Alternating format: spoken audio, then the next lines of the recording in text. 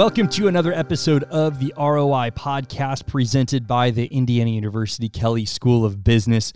I'm your host, Matt Martella. As you know, our show's mission is to help organizations make better business decisions. And so we want to do this in a number of ways. We want to offer you great content with amazing guests with topics that were relevant to you. And so if you're an organizational leader and you're wrestling, maybe you have an issue you're dealing with currently in your office, maybe something personally you're dealing with as a leader, or maybe you're just looking for help, and whatever that looks like, we would love to turn a whole episode to your topic. So please send us an email.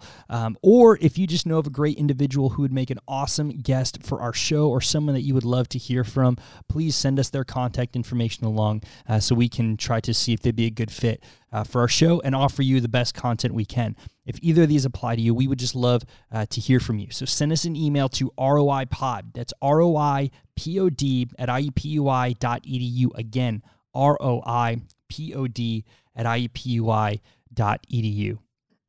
Well, how many organizations, how many individuals, I should say, get really excited? They have this dream of, man, what would it be like to work abroad? You know, we get through college, we work our way up into our organization, and we find out maybe there's a international division, or we just have it in our minds that we think, you know, before we really kind of settle down, we want to go explore the world and see what it has to offer. And so we seek out, you know, amazing positions in organizations that offer this opportunity of a lifetime to go and work anywhere around the world, whether that be permanently, whether that be remotely.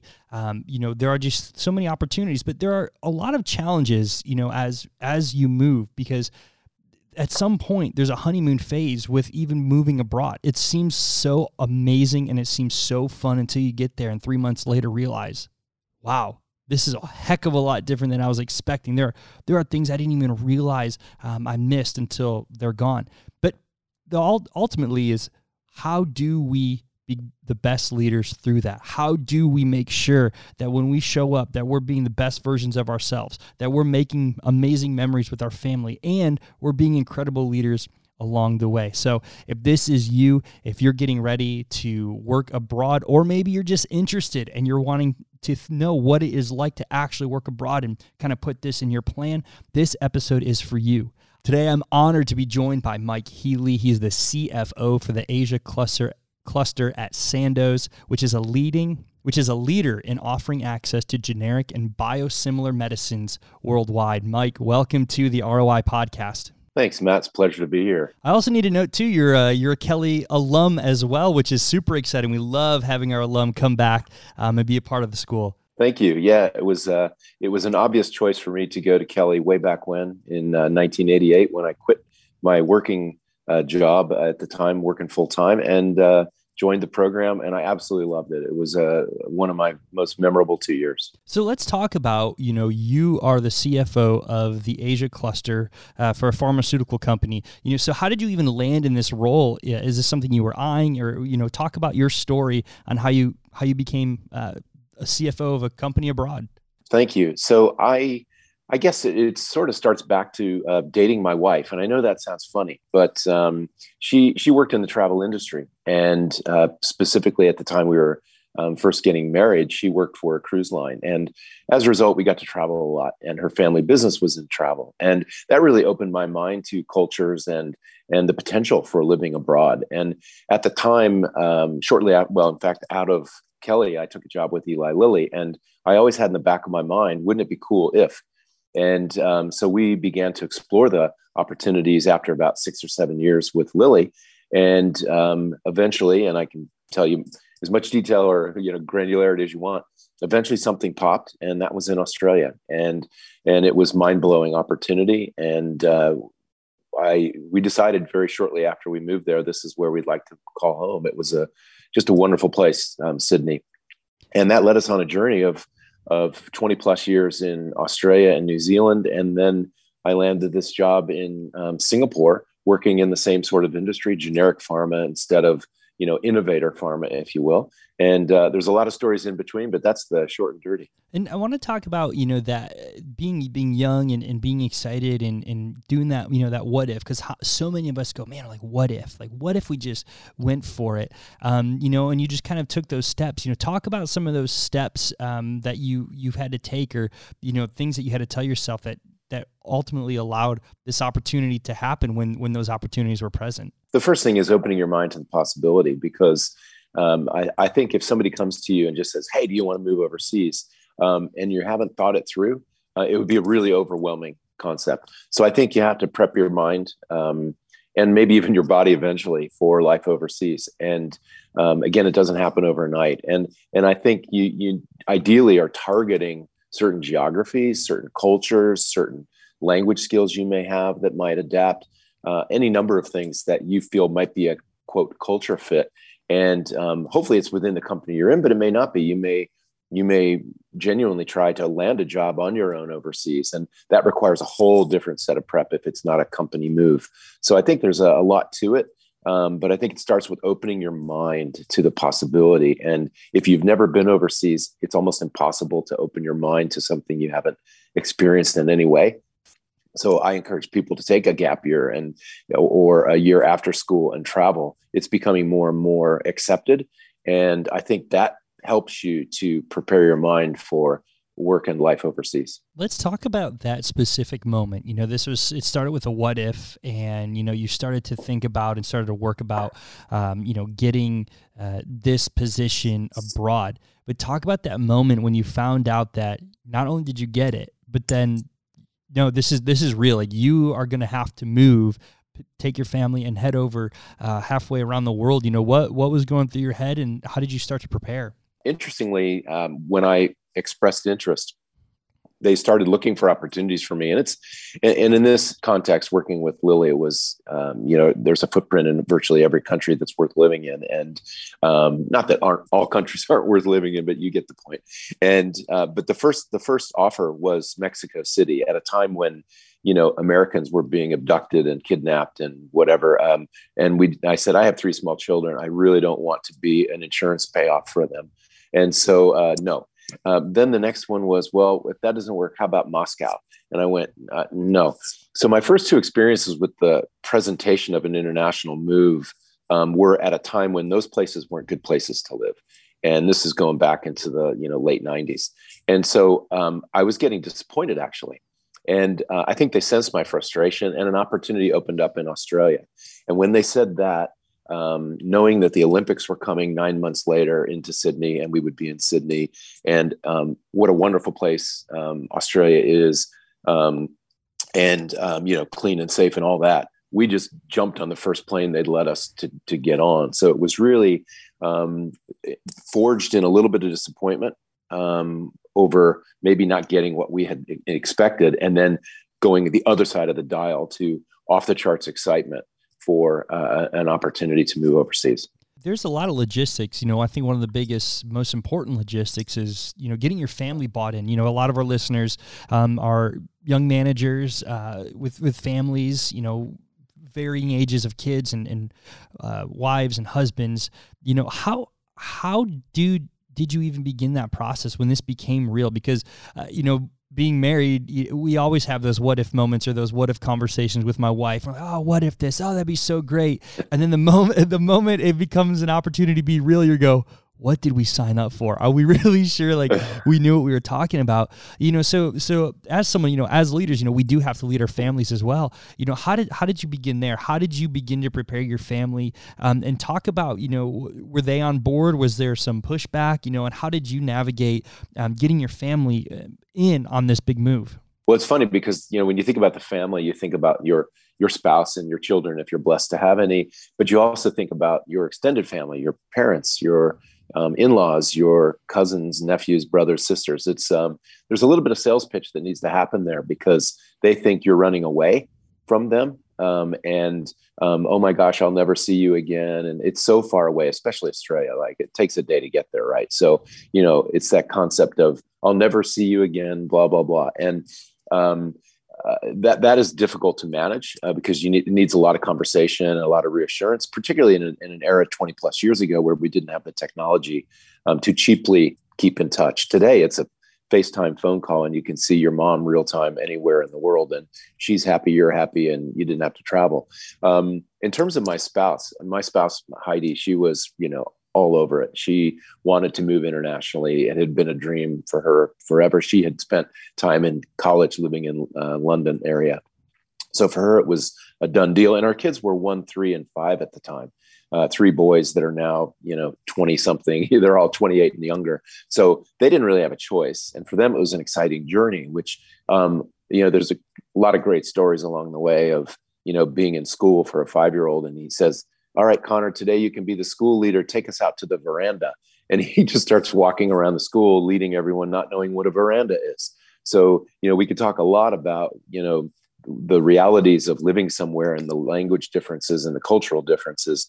But it impacts the whole family. And it's something you really need to think about, as you point out. Talk about, looking back as a father, let's say for maybe there's people out there that have, kids that are maybe a little older. Fortunately, when you have younger kids and they don't really get a choice or really fully understand, what is happening, it's a little easier. But, you have a 13-year-old, a 14-year-old, starting to get in that age of, rebelliousness or yes. Just pushback. How would you, looking back in hindsight and having fatherly wisdom, how would you have led those conversations if that were to happen, later in your kid's life? And I think you pointed out some really tough years to transition children. And I think it does take a lot of perspiration, inspiration, and, dare I say, leadership, because you do need to, get them across the line because otherwise they can make your life very challenging, children at that age. I think the key is to be really transparent and have a conversation. And to the degree you can, get buy-in with the entire family. Again, it's a harder sales pitch for certain age groups, but I think you just need to talk about the benefits of living overseas, particularly if it's a new language they might be able to learn, a new skill set. Maybe they have a certain love in life, and that love in life can be expanded upon. Maybe they love to hike in the mountains. Well, we're going to go to Buenos Aires, and we'll be able to go to Peru and be able to do this, and pretty soon their mind opens up to the possibilities and the things that tick a few of their own boxes. And I think you just need to be really transparent about the opportunity with kids, and you also need to listen, because they have a strong view and they can make your life a living what. So it's really important to engage. And before I jump into a lot of the mental preparation as a topic I want to get into, clearly, like you were alluding to, when you have to say goodbye to family, or not really goodbye, but hey, see you later. We will see you later. It's not as simple as just packing up a U-Haul and then driving across the country and then getting there. There's a lot more that goes into, and a lot more planning. Obviously, having to go into how do you get all of your belongings and take care of everything here in the States so that you can move abroad. Walk through the logistics of, selling your house and selling everything, or deciding how you're going to, get there to get across the ocean and start. I had the benefit, again, I no longer work there, but Eli Lilly made it really easy, particularly at that time where it becomes sort of a corporate executive move, and they showed me a lot of love. So they made it easy. But in terms of process, we had to sell our cars, we had to sell our home, we had to get rid of a lot of furniture, because not only does it not fit into a 20 or 40-foot container, sometimes all you want to travel with is your luggage. And, of course, that's hard to do when you have 3 small children and a large family, growing family. We had to give away our dog and our cat. We gave those to family members. What else did we do? Boy, there's a lot of things like that you don't really think about. You have to basically purge. And that's a tough thing, because we all get attached to, people, pets, cars, things, houses. And there's the emotion that comes with that, of course. But hopefully that's well and truly overwhelmed by the concept of the excitement for the move itself. That leaves a great transition, because some of the emotional things, like, I mean, these are things like I wouldn't even think about. Oh yeah, like what do you do? I mean, what if you do? How do you get a pet across, the ocean, or take care of those small little items? Like, yeah, you're right. Like, you're not taking a car necessarily over, especially if they're not even driving on the right side of the road. There's no way. Exactly. And so that leads into some of the mental preparedness, especially for you as a leader, because obviously, your family's going to be dealing with a lot, and you're going to be trying to lead the best you can, and but you have to lead yourself as well. Like, you have to lead yourself in getting set up. So how did you begin to prepare yourself? Because you're not just moving for fun. Like, obviously, this is a move because you're being elevated into a place of leadership within an organization, and so you're going into that. So how do you prepare? How did you begin to prepare mentally to be effective? Like, day one, I want to come in and I just want to be effective. I'm not going to come in with an iron fist. I just want to be the best leader I can, and I want to be effective day one. What did that preparation for you mentally look like? I had the benefit of doing a house hunting / get to meet your team type trip, and most people would do that, right? You wouldn't go someplace in the world never having been there usually. And I had the benefit of meeting my team. So I had all their development plans documented by my predecessor. I had their performance reviews. I knew their jobs, what they did, how they fit into the bigger puzzle. And with the opportunity to transition with my predecessor, I understood, the role, some of the key issues, and so on. And I really spent the time to understand those and prepare during the transition period, because I did want to you always want to hit the ground running, right? You just do. And so I learned as much as I could about the people, the business, my role. And admittedly, as much preparation as you do, it's never really enough or the right preparation, because things happen, right? And immediately things change. But I think you have to, and I did prepare myself in that way.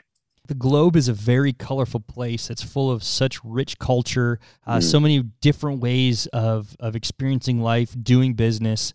But that comes with a lot of challenges when all for me, for instance, all I know is the United States and the way United States does business and the way United States interacts, but then going to Singapore, for example, and realizing that there's sometimes that, if you extend your hand out to someone, especially women, and they don't extend your hand back, that's not an offensive thing. It's more actually, it shouldn't be seen as being offended if they don't want to shake your hand, because it's just a cultural thing of reverence or respect. Yes. And so, how did you, prepare for those, or, what were there things that kind of took you off, got you off of, that you weren't expecting, as you assimilated within different cultures? Sure. So I've had the privilege to live in 3 other countries, Australia for about 20 years, New Zealand for a year, and now Singapore for about a year and a half. Every one of them is different. And then there are subcultures within cultures. You may go to a part of Sydney where people are, it's a Pakistani or a Lebanese or whatever community, and the values and so on may be slightly different because it's pockets of culture in a bigger culture. And I think when I fully admit that when I first landed in Australia, I was Mike from America, and here I am. And I quickly learned that Australians, they may look the same and everything's in English. And yes, you drive on the other side of the road, and there are a few subtleties, but until you open your mouth, you're an Australian. And the second you do, you're not. And you need to fit in quickly, or else you stand out. And it isn't necessarily an issue of changing who you are, but I think it's being open to learning.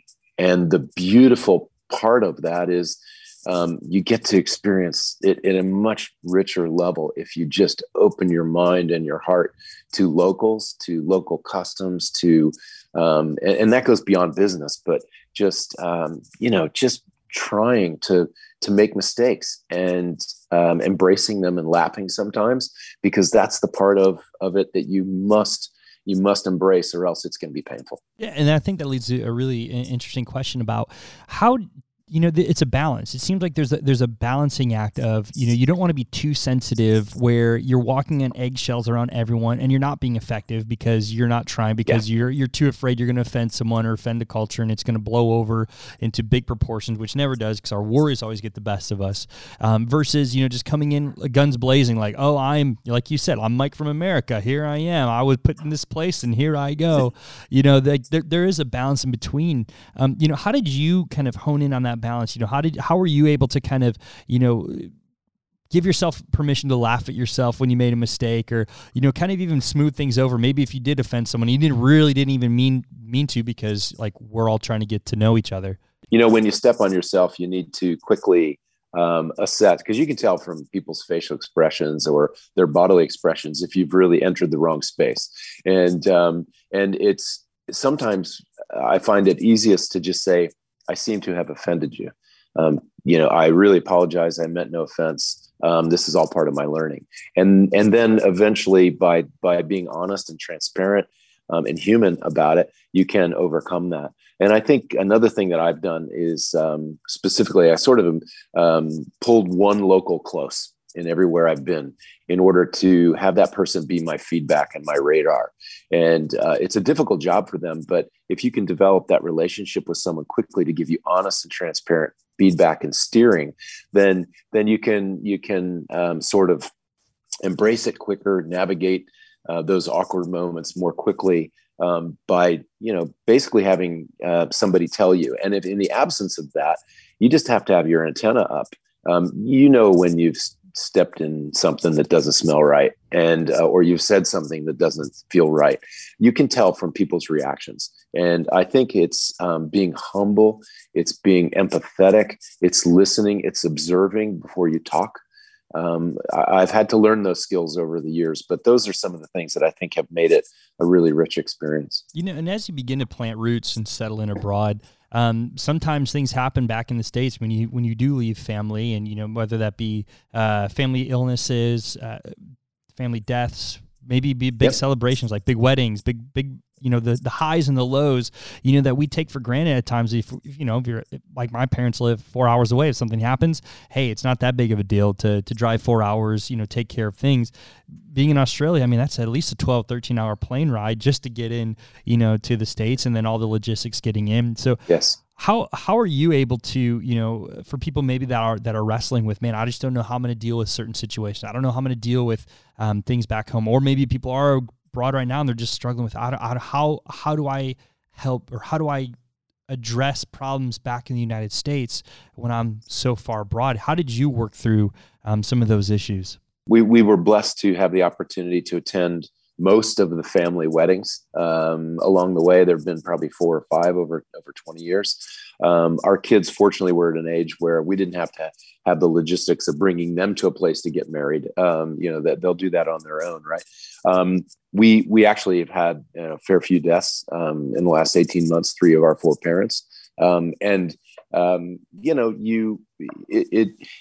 is something that is painful and it's hard, but it would be painful and hard from 1 mile away or 10,000 miles away.